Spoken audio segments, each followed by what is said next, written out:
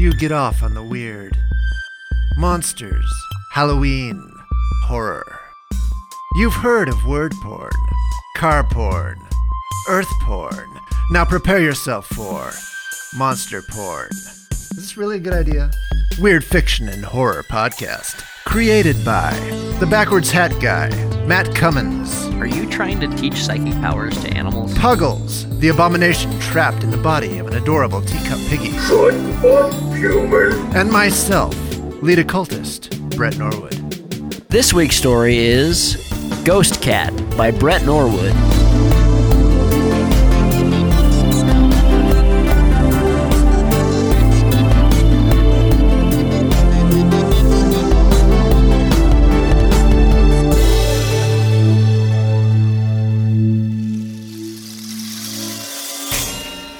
Good Monday, Monster Baiters. What's 50% woman, 50% puma, and 100% cougar?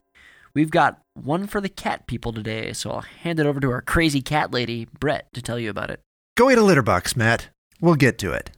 Little catty today, are we, huh? Anyway, what's new on the Apple Podcast reviews? We've got a new Apple Podcast review from listener Malibu Drew 4454, who says, "Thoughtful show, great series. Very thought-provoking. Hope for more episodes." Huh. Has this guy even listened to the show? I think we're thought-provoking. Our ideas are definitely anger-provoking, disgust-provoking. So why not thought-provoking? You know, thoughts like, what in the world am I listening to right now? Wasn't that also an Apple Podcast review? Yeah, exactly. So, see, they know what they're talking about. Anything else to say, Matt? Nope, just subscribe, rate, and review. Thanks, and on to the show. Hey, Matt. Why do women like horses? What? Is it like a substitute for a masculine presence thing? Like they're these big, strong creatures, but also at the same time a pet? Is it like horses make women feel safe, but at the same time it's like a pet and she can care and fawn over it? Yeah, it's a cliche that some women like horses, like a lot. But I have no idea why we're pursuing this conversation. Because I'm going to turn myself into a horse! I had a eureka moment, Matt. The solution to being loved is so simple. It's been staring me in the face this whole time. The obviousness of it is truly astounding. I must become a horse. A horse's ass. Do horses make you, feel a little insecure, or is that what this is about? It's about getting my mane brushed by the tender hand of a farm girl, Matt. It's about whinnying in the sunlight on the plains. Oh, motherfucker, we're already standing in a magic circle. Shazam! Fin Fan Foom! Ras Al Ghul! Hong Kong Phooey! Oh, God, what did you do? You have a horse's tail, but nothing else has changed. What's that, Matt? All I can hear is neighing. Oh, Lords of Shibolba! What? What have you done? You've always had kind of a long face, right? What? No! Oh, God, my square and hypermasculine jawline! The horse thing's not the worst look. Your wife might, in fact, call it bae. If I have the head and you have the tail, who has the... Not me. Damn. Me either. I guess it's just the head and the tail. The rest of the horse must be trapped in the Azoth of the magical operation. Oh, God have mercy. Does it have my face in your butt? God forgive this abomination. What do we do now? God, where do we go from here? Let's go pick up chicks.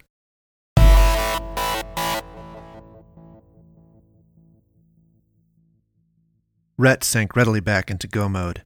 Too easily, perhaps. That necessary detachment he had found and which kept him sane in Kabul. The numbness to feeling, and to terror particularly, that allowed him to become a mere instrument of the circumstances, to do what needed to be done, and not curl in the fetal position and babble like a child. It had been 18 years. He knew because that was how old Brooklyn was. He never thought he'd need it again. He'd hoped he'd never need it again. But he always knew it was in his bag, and there was comfort in knowing that. He wove through the brambles of the draw. His Walther raised like James Bond. He hustled as quietly as a hunter toward the ridge, and the prairie mound known as Massacre Hill, where there was a monument and a singular willow tree. As he approached, he found himself ducking through a stand of chokecherries. They were ripe. What had begun as a puma sighting had progressed, unfortunately, to a missing dog situation. And more unfortunately, that led to a missing daughter situation. And if the cat was taking dogs, it was a short leap to make to... Rhett shoved the thought below. No time for that. This was go mode. Come on, Catilla the cunt. Here, kitty kitty, he thought grimly. The bend of the McClintock ditch created a nook full of scrub at the foot of Massacre Hill. It was here that Rhett glimpsed the puma as she paced between arched boughs of berry-laden chokecherry, flashing that baseball bat tail, and he leveled his weapon. From the stink, he already knew there was a kill stashed somewhere near. He hoped it was a deer. If not that, his damned beloved dog. He couldn't let the thought go further. His finger gripped the trigger. He called out for Brooklyn one more time. There was little use. He'd been calling out all evening. The cat hissed and then stood up on her hind legs. He had no idea pumas did that. A bear, yes, but a mountain lion? He hesitated. She stepped toward him, deliberately and precisely, which looked quite funny on those odd-proportioned feline legs. And she raised her hand. Her hand. Why did he think hand? That's when he first noticed the necklace of turquoise and fossil seashells laced around her neck, complementing the chestnut hair. Rhett half-lowered the gun. There were bunnies hopping around the bushes at his feet. No. Not bunnies. Impossible. The native woman reached her hand toward Rhett and faced him between the violet-glowing chokecherries. She wore a puma skin. She sneered.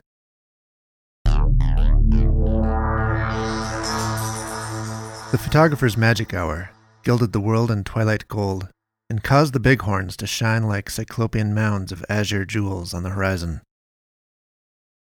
Purple had just begun to bleed across the sky from the west. Brooklyn sat for her senior pictures in the bed of her dad's vintage Chevy, a 1963 stepside, teal blue, leaning against a hay bale and receiving unhelpful kisses from her blue-eyed ranch dog, Matilda, which threatened the integrity of her hair and makeup, but made her laugh. Brooklyn gave her puppers a kind shove and pressed down his butt to make him sit. "That's it," she cooed, rubbing his shaggy breast. "Look pretty, puppers." "There you go, Brooklyn," called Katie, the 40-ish photographer, who was a high school classmate of her father. "Keep doing you. You're doing great. And Matilda, you're a natural. What a knockout!" Katie laughed heartily and kept snapping. Brooklyn's eyes fell on the mountains, and her face became serene, then grave. Katie continued to snap pictures as Brooklyn drifted out into space. Her mind went into the future. In 6 months, she would be moving into town on her own and attending Absarka University. Like most of the 18-year-old girls who went there not knowing what to do, she was looking at the dental hygiene program. It was that or nursing, both specialties of the vocationally oriented ABSU. But Brooklyn didn't really feel called to that, or to anything in particular. She wanted to do something where she could help people, and feel useful, and have stability. But the specifics didn't so much matter. There was a part of her that was just waiting for a Prince Charming to sweep her up and sort out her future for her, as boldly traditional as that fantasy was. "Love your hair," Katie called randomly, snapping frame after frame. "Are you talking to me or Matilda?" Brooklyn called back, chuckling and then smiling sweetly at her dog, which elicited a flurry of opportunistic shutter clicks.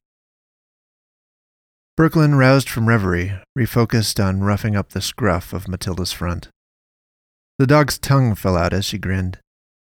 Matilda was a 3-legged ranch mutt with lots of multicolor scruff and bright blue eyes that almost looked like they were lit from within with icy fire.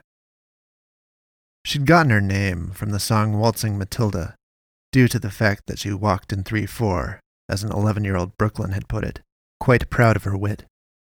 That and Matilda just made a good name for a ranch dog. "Let's go out for a few by the fence line," Katie called. "With the mountain behind you." Katie stood up straight, pressing her fists into her lower back to help accomplish it. Her Nikon DSLR hung from her neck over a black wool sweater. Brooklyn hopped down from the tailgate and Matilda followed. Brooklyn straightened her baby blue button-down shirt and gunmetal slacks and flipped her golden hair to make it fall straight.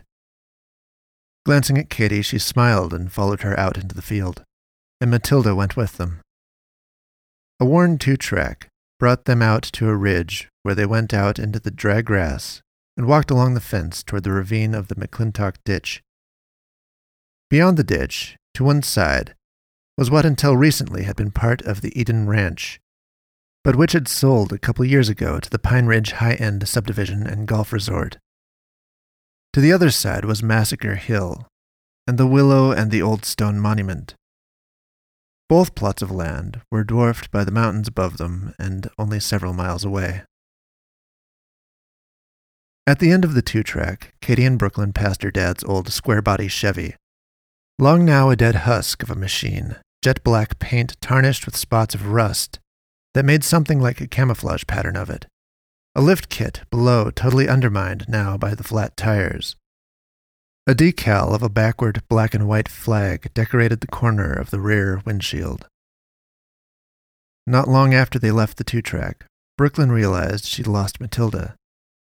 She spun around and found Matilda had frozen near the Chevy's bumper, sniffing the air, hackles raised.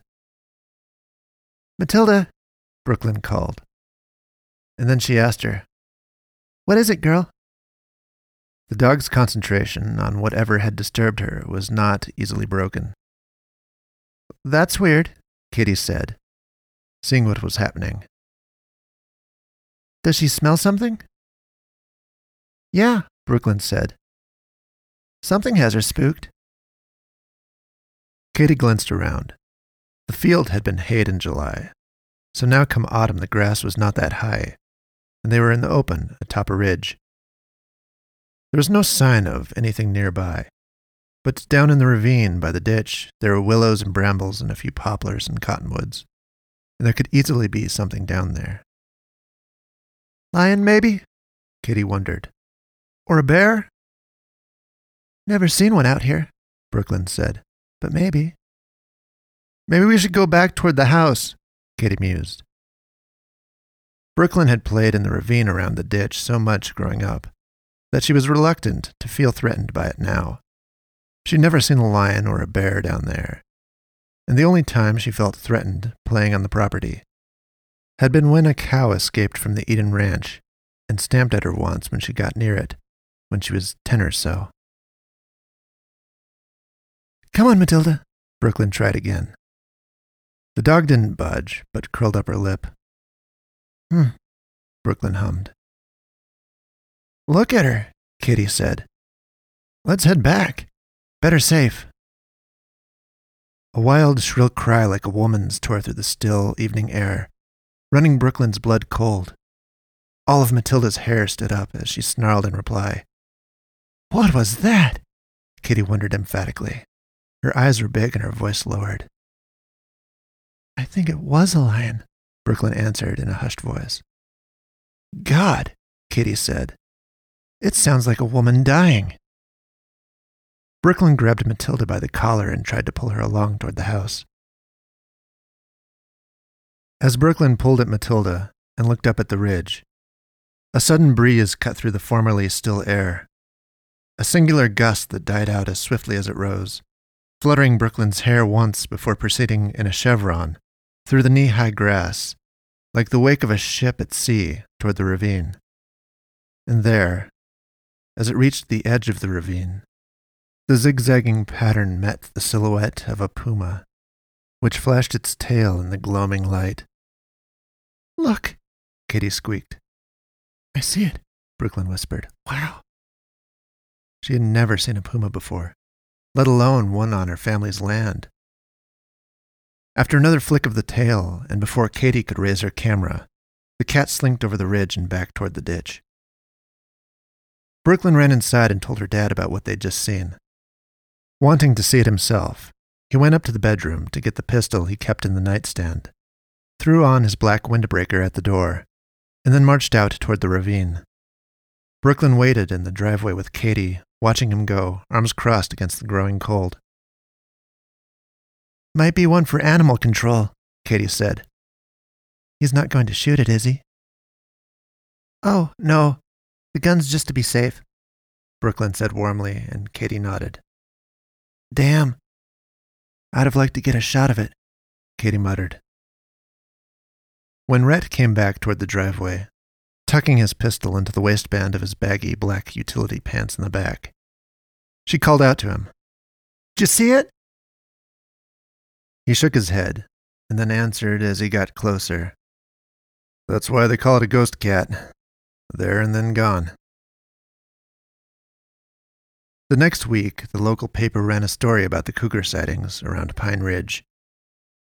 Well outside of city limits, it fell to Fish and Game rather than the city animal control, if anything was to be done about it, and the ranchers wanted something done with it before it started taking calves from the nearby ranches. Also, the people living in Pine Ridge wanted something done, fearing for their children. The cat had only appeared a few times in the morning or evening, once to a jogger at 5 a.m., and another time to a lawyer leaving the clubhouse in the twilight. Fish and Game was forced to move on it when the pets started to disappear, the dogs chiefly.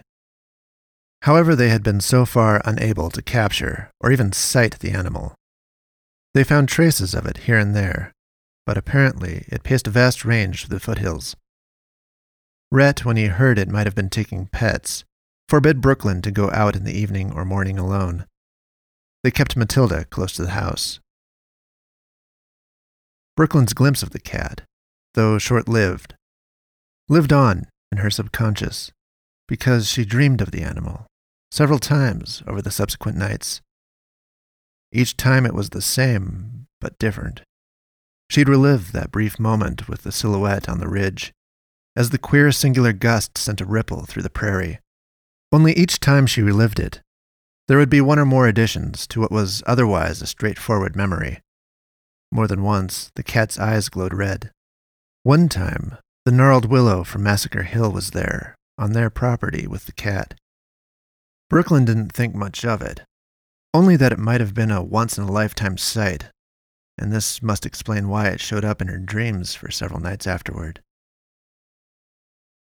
It was that Wednesday that her father told her, out of the blue as if it had hardly warranted a remark, that Katie would be joining them for dinner.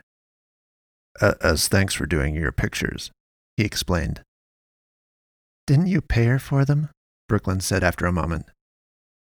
Her dad was silent, with crossed arms on the leather sectional, in front of the wall-mounted TV where he was apparently watching someone clean a gun on YouTube. After a good 20 seconds, he said, "Well, yeah, but she gave us a friends and family rate." Of course, Brooklyn wondered exactly what this meant. She had been content to naively believe her dad had called up Katie only for the business of getting the pictures done. But it occurred to her now that she hadn't been aware of her dad spending any time with a woman in a good 5 years. And that is what made this feel so strange, made her feel incredulous almost. She pictured Katie in her memory. Long black hair, the black sweater. She was possibly pretty. But she didn't seem like her dad's type at all. Not that Brooklyn had any clear idea what that type might be at this point, if not going only off the basis of her mother. At around 5:30 that evening, there was a contact sheet on the dining table between Katie's plate and Brooklyn's. They leaned over it, chattering, picking the best shots, Katie continually complimenting Brooklyn's looks. Every now and then, Rhett would lean across the table and raise his nose appraisingly and say something like, "Oh, I also like that one there." Otherwise, he sat back and looked content, his face slightly flushed with wine, and worked on his steak. "So are you ready to make the leap to good old South Coffeen University?" Katie asked Brooklyn, falling back in her chair with her glass of wine half raised. It was the ironic name locals had for the college, dating back from when it was just a community college off of Coffeen Avenue at the edge of town.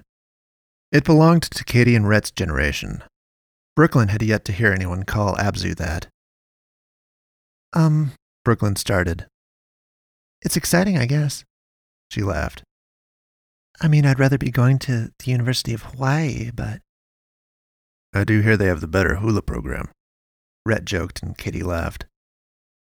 Katie leaned in and put her hand up like she was shielding her voice from reaching Rhett's ears. The surfer boys are pretty cute, too. Hey, Rhett said. Unless he's paying the bills with that surfboard. Just like you pay the bills with that gun collection? Brooklyn retorted with a roguish grin. Well, Rhett said, and he laughed. I am paying the bills. He reached for the bottle of red. If we're going to start talking boys, I'm going to need more of this. I'm 18, Dad, Brooklyn reminded. I know. That's what terrifies me. He took a long pull of wine. The world's not like it used to be. I worry about your generation. Here we go, Brooklyn said inwardly. I hope Katie is ready for this, "This doesn't feel like the country I've fought for" speech. At least that's where this sort of statement usually ended up. He would emphasize that it wasn't about being a Democrat or a Republican, but an American. But his objections to today's society would mostly follow the Fox News talking points. Brooklyn broadly agreed. She was her father's daughter, after all. But she couldn't think of a better way he could drive a woman off than talking politics. To Brooklyn's surprise, however, Rhett's diatribe only made it a few remarks deep before Katie stole the show from him. And for the next hour, they commiserated on the sad state of the world with the glee of children sharing their favorite toys. Brooklyn sank back in her seat with her phone. She was about to excuse herself when Katie said, apropos of nothing, "You know, I keep thinking about that mountain lion." Rhett nodded. "Me too," Brooklyn said, sitting forward. "Must have been quite the sight," Rhett said, with the feeling that it was said just to say something. It was, Brooklyn thought, but that didn't quite explain it. Katie told them, "I've hardly remembered a dream since I was a little kid. I'm just not the kind of person to remember any dreams when I wake up. But I've been dreaming about that mountain lion all week."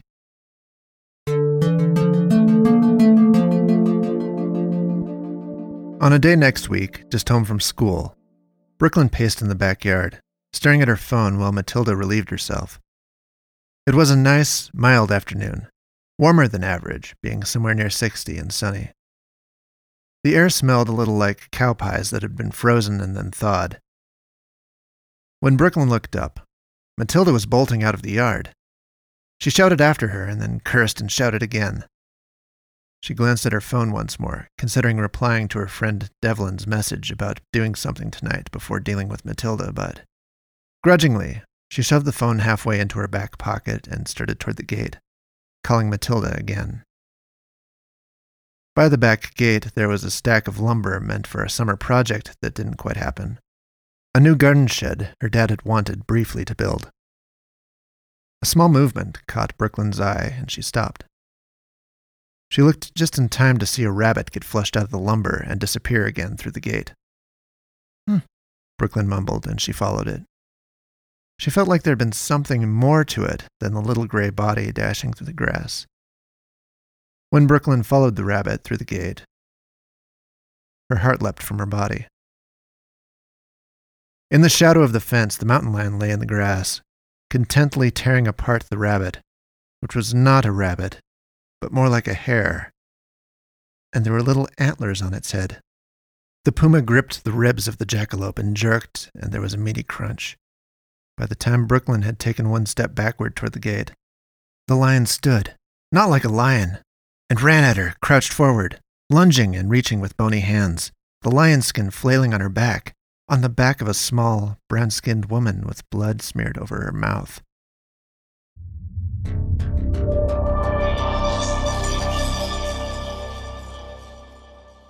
What started as a warm and mild afternoon had begun to shift toward a winter storm. A wall of clouds appeared over the mountains around 4 o'clock, and by 5 the sky was overcast and pale, while fine snow, like spilled salt, swirled in the driveway. Rhett clicked the remote clipped to the visor of his black Jeep Wrangler as it idled, and he watched the garage door shudder and then start to lift. He saw the light go on in the garage beneath it. The door made it halfway up and stopped, and, curiously, the light went out too. It wasn't just jammed. Even though this should have suggested an unfortunately timed power failure, Rhett punched the remote with his finger 3 more times before grumbling and stopping his engine to leave the Jeep there in the driveway with the door halfway up. Rhett figured he would joke about this stupid garage door to Katie when she came over for dinner again that evening. It could put a bright spin on a good nuisance, knowing it gave you material. He smirked grimly as tiny snowflakes pecked at his face. The front door was locked, which told him Brooklyn probably wasn't home yet. She would normally go in by the garage, but then unlock the door about the time she expected him to come home. She obeyed his wishes to keep the door locked while she was home alone, but he didn't fight her on this show of thoughtfulness. Rhett, already forgetting about the garage door, flipped the light by the door, and the living room lit up. He mused. Either the power was already back on, or it was just one of those little weird things that always happened since he bought this house, from his realtor friend Zeke at Atlas. Brand new lights going out, interior doors popping open by themselves.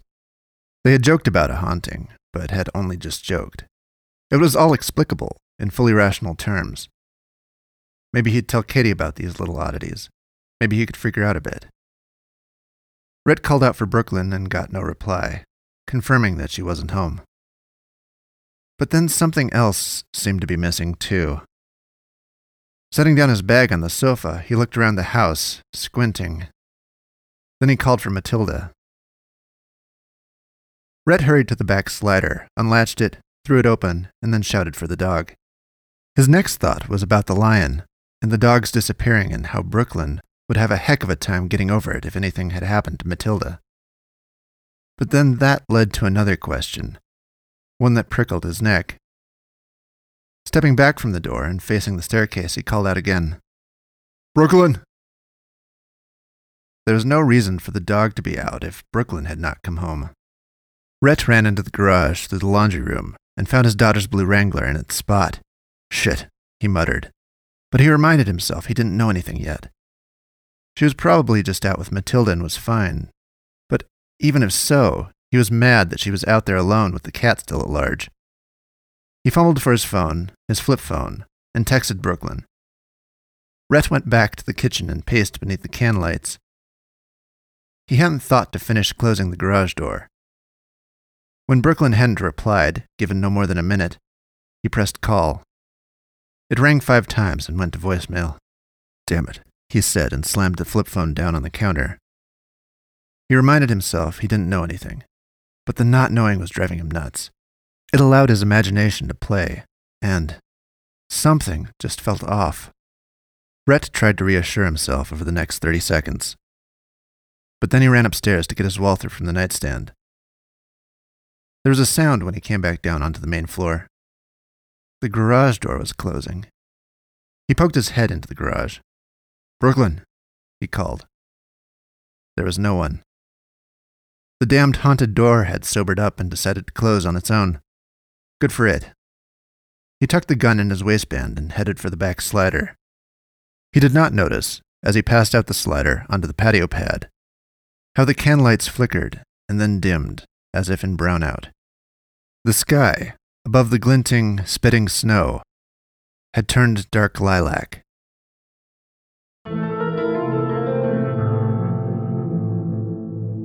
Katie's black Yukon pulled into the driveway at 3 minutes to 6 and slowed to a stop on the pad beside Rhett's black Wrangler.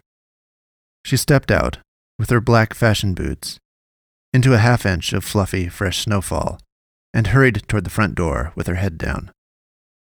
She could see the lights on inside, and obviously Rhett's Wrangler was here. So she was surprised, after several minutes of patiently knocking and ringing the doorbell, that neither Rhett nor Brooklyn came to the door. Katie tried the handle and found it locked, her pale hand shivering in the cold. "Fuck," she swore under her breath and pounded the front door one more time.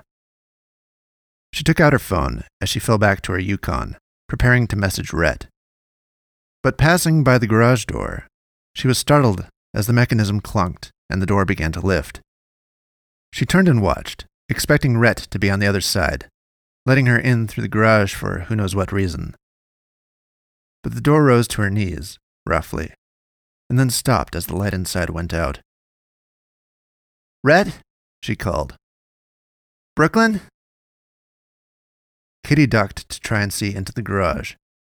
It was dark, but she saw the teal Wrangler sitting in the left bay. Calling "Rhett" one more time, Kitty crawled into the garage. The house felt vacant. There was a strange sense of being there alone that she felt just standing in the garage. She tried the door to the mudroom and found it also locked, even though she could see light in the cracks around it. Kitty knocked, loudly, and prepared to call Rhett. She turned with her phone in her palm and was caught by the sight, through the partway raised garage door, in the pale blue-gray lit snow, of large feline legs pacing outside. Kitty slapped the garage door control that was mounted by the mudroom door and found it unresponsive. She watched a tail flick behind the backlit, pacing haunches. She dialed Rhett and, predictably, got no answer. Then, fighting for air, she called 911. "What is your emergency?" the dispatcher's voice chimed. The quickness of it after pressing call startled Kitty, and she tried to gather the words to explain her situation. Before she could, she realized she must have been mistaken all along. She had just seen what she wanted to see, to scare herself. Because the legs walking around outside the garage door were a woman's. I'm not sure anymore. Hold on," she said into the phone and then called. "Brooklyn? Who's there?" The feet stopped facing the garage. They were bare, in the snow, turning brown-blue. Something, a piece of clothing, dangled behind the athletic calves. It was a puma's tail. "Who's there?" Kitty called again. "I have the police on the line." The garage door rattled as a little hand grabbed the bottom edge of it, and a face peered beneath. A shadowed face with eyes that glowed golden like a cat's.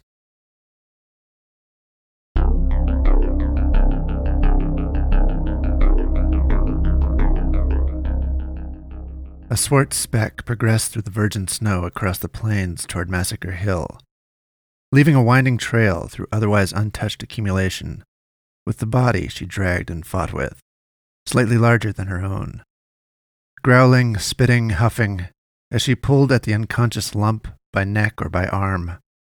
In twilight, the snow glowed deep blue. Flakes struck the woman, who was once a Sioux, in the face, melting at the touch but making her squint. She sneered and spat. Her expression was more that of an animal than a rational human. In her mind, emotions flared in cycles like the bursts of color from a muted TV, filling the void instead of fully formed thoughts. Hunger, fear, rage, and some desire more difficult to name. An arousal toward vengeance, perhaps. Had rational thought been present, she may have wondered, against whom? And she may have recognized the answer was everyone, everything. A recollection flashed. Dogs. It was always dogs. They chased her over the ridge by Piney Creek, as the white men from Fort Phil Kearny jeered in line on the hill. The dogs had treated her down by the creek like any common lion, and she waited hours for the men to follow to finish her, but, and this she well knew, she wasn't the only one being hunted that morning. The dogs, bereft of masters, eventually left. The bitter smirk of fate had sneered upon her once again. Now, dragging the unconscious woman through the new snow, something welled up inside her and broke forth as a piercing mortal cry in the falling night.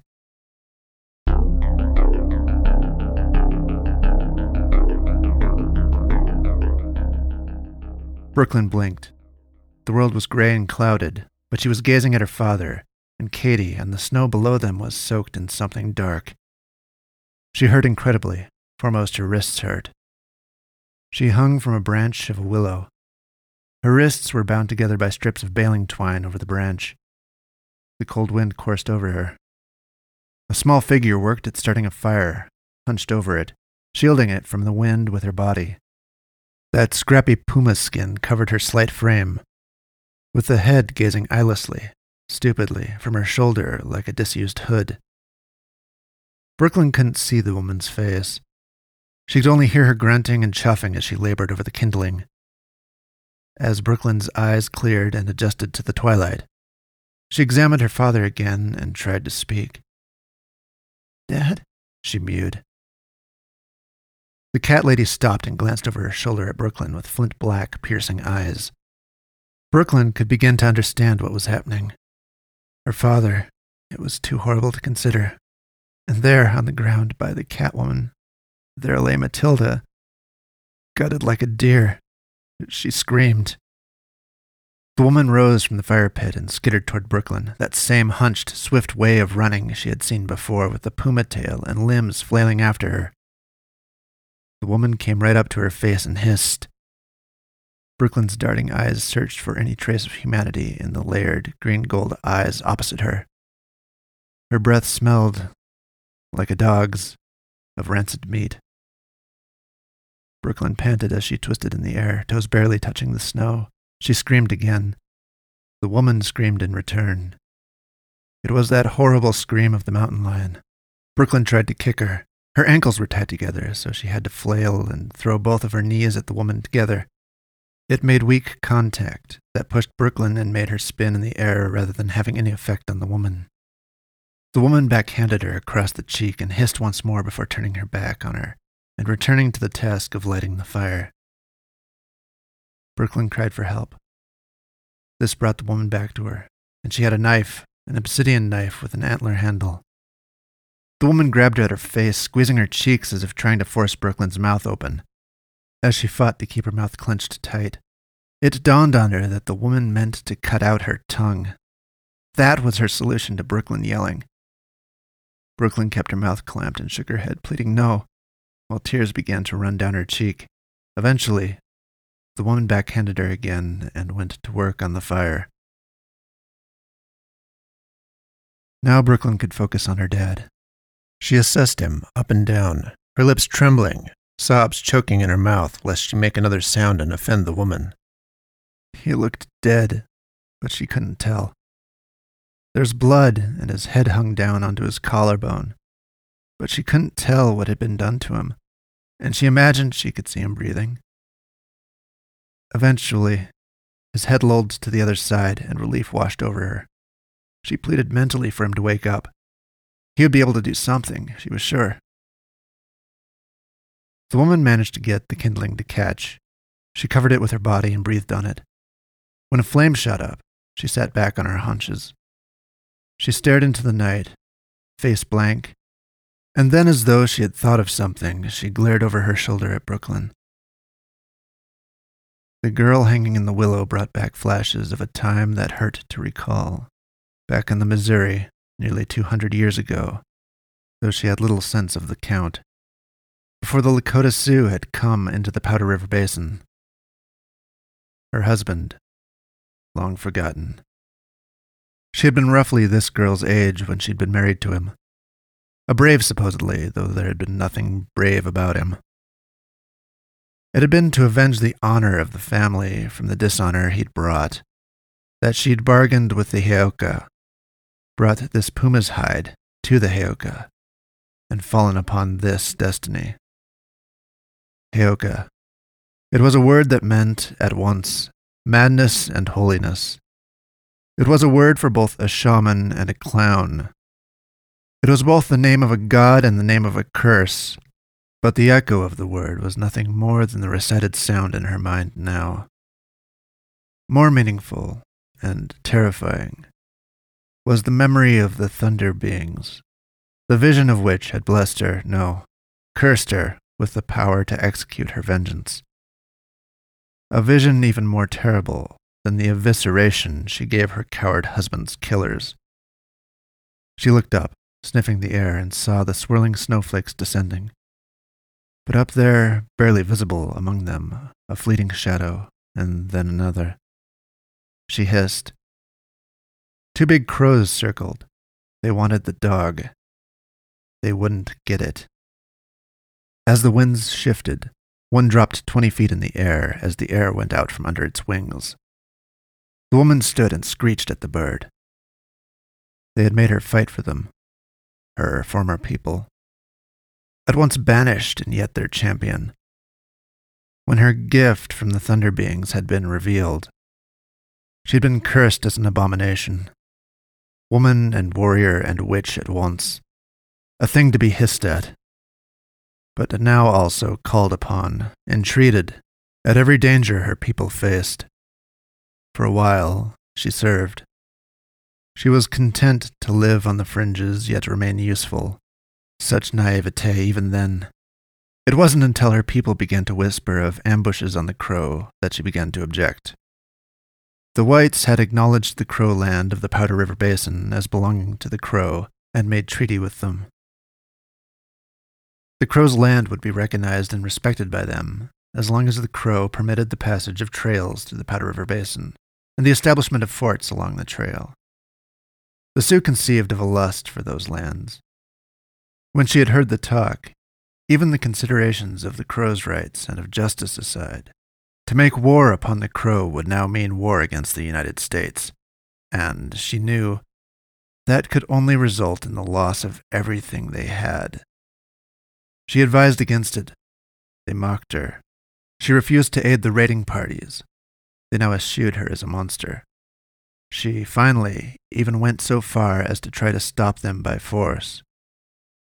They sent dogs after her, and she vanished into the hills.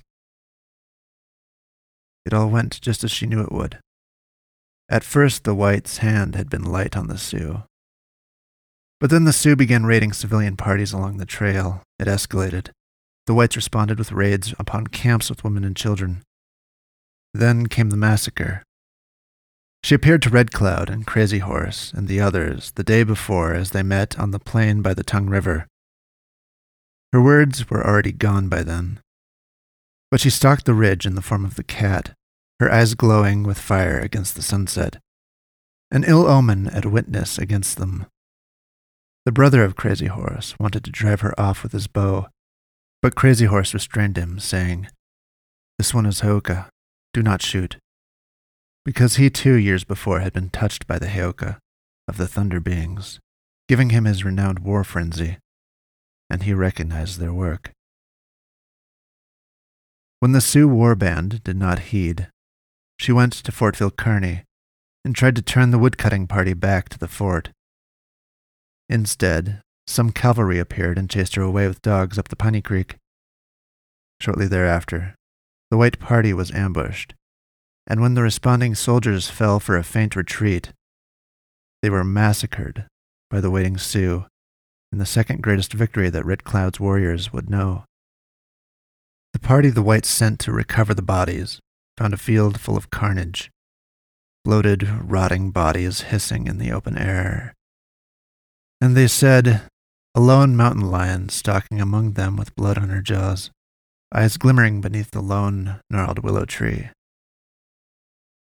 She lunged at the crow that had swooped to pick the carcass of the dog.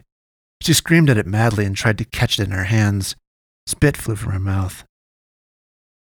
There was thunder, a curious, unseasonable thunder. The Catwoman cowered and stared, wide-eyed, at the heavens. Thunder, Brooklyn wondered, hyperventilating. In a snowstorm? As bizarre as it was, it had the Catwoman spooked, and she was thankful for that. Maybe it would frighten her away to take cover. The crows scattered in the din. The woman winced, pulling back the corners of her mouth to grimace at the black, spitting sky. Brooklyn's wide eyes darted over the stewing low clouds.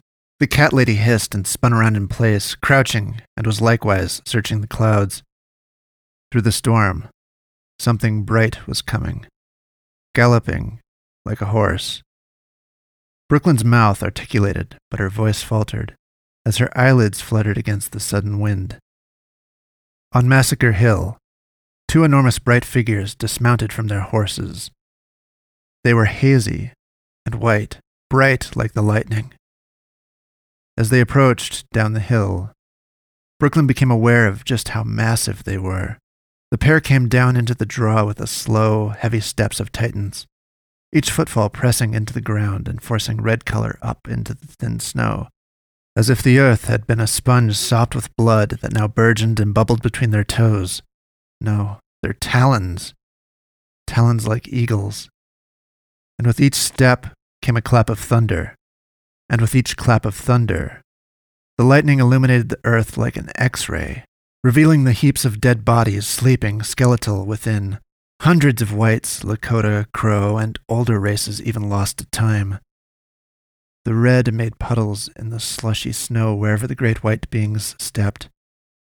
The beings were like the drawings of children, large, featureless men, whose scribbled outlines were filled in with hailstones, whose yellow, cat-like eyes shone over big, square-toothed grins shaped like jelly beans. The Catwoman stood and faced them, hissing madly, tearing at her own face. She parted her mouth into a wide slit, showing teeth, and issued her distinctive scream. One of the thunder beings raised his loaded bow toward her. Brooklyn watched the blast of lightning peel the flesh from the Catwoman's bones, flesh which flew in singed strips through the air as the snow vaporized out of the smoldering crater. Slowly, they turned their flashing, zigzagging eyes on Brooklyn, smiling fixedly. They drew their mad faces down to hers and stared into her eyes as theirs seemed to spin. She would never understand why the Catwoman was what she was, the history that made her, or what the Thunder Beings were exactly.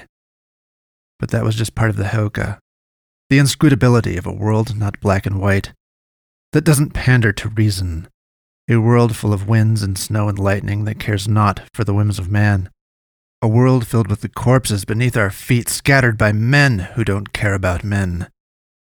Flat blonde hair matted a little with blood fell across her face as she screamed. Now she had been touched. She did not know the word for it. But now her course was broken. Now she, also, was Heyoka.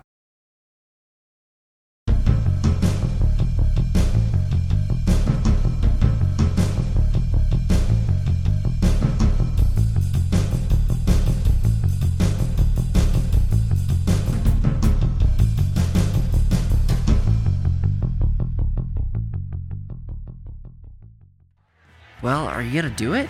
We've been sitting in this bar for 3 hours as demi-horses. Are you going to talk to that girl over there? Quit horsing around. Nay, Matt, I can't do it. You were chomping at the bit earlier. Get at it. Yeah, giddy up. You got this, stud. Gosh, that man needs to learn how to let up on the reins. I can't be spurring him on forever. Why the long face? Hi. My friend turned me into a demi-horse. I think it's a very handsome look. I'm Destiny. Hi, Destiny. I'm married. Horses have marriage? Have you ever heard of animal husbandry? You have such a gorgeous mane. I'd like to brush it. My wife brushes it fine, thank you. I've been using her conditioner, too. It shows. You're coming with me to the fairgrounds. I'm gonna brush that gorgeous mane, and we're getting that blue ribbon.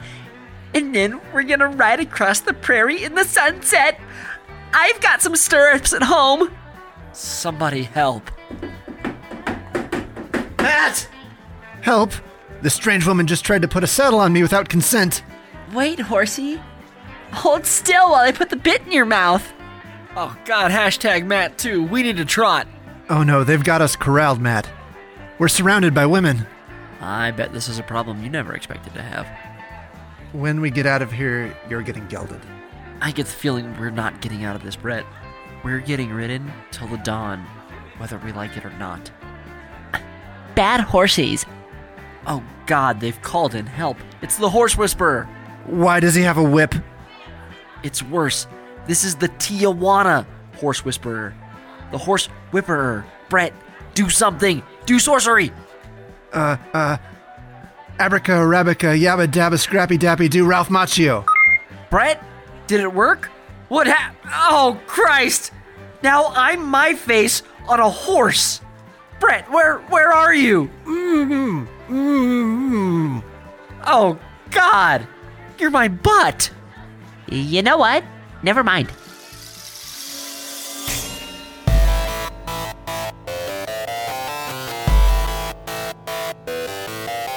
Monster Horse Podcast is a production of Warped Box Media.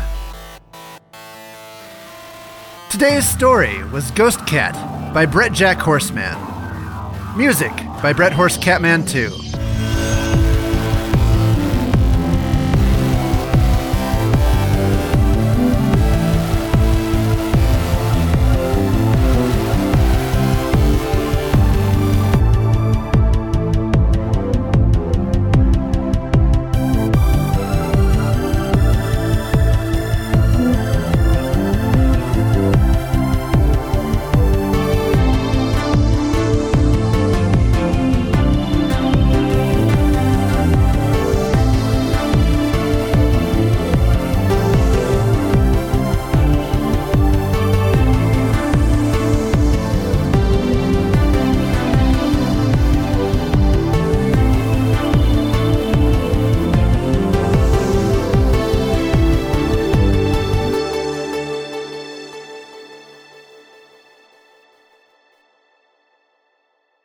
Good day, Monster Baiters. Brett here.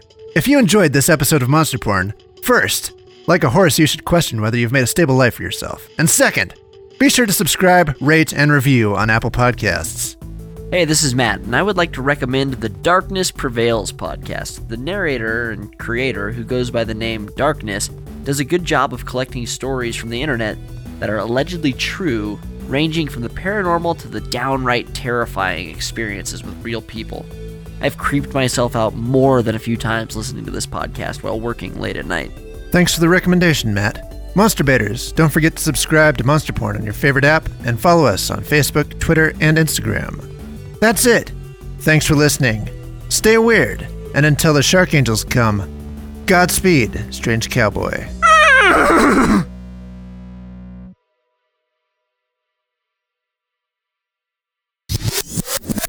We've been sitting in this bar for 3 hours as demi horses. Are you going to go talk? God damn it, it's hard to do in the middle of a sentence. We've been sitting in this bar for 3 hours as demi horses. Are you going to? That was not it. That was terrible. I've never actually done a horse nose in my life. I appreciate the enthusiasm, though, just going after it the first time. I figured I'd embarrass myself less if I could, maybe get away with it once, but apparently that's not going to happen. You just came out perfect the first time. I picture like a disappointed horse, like, that's terrible. That sounds like a weird rabbit. I don't know why. A rabbit? I don't think a rabbit. What the fuck kind of rabbits do you eat? A cartoon rabbit. What?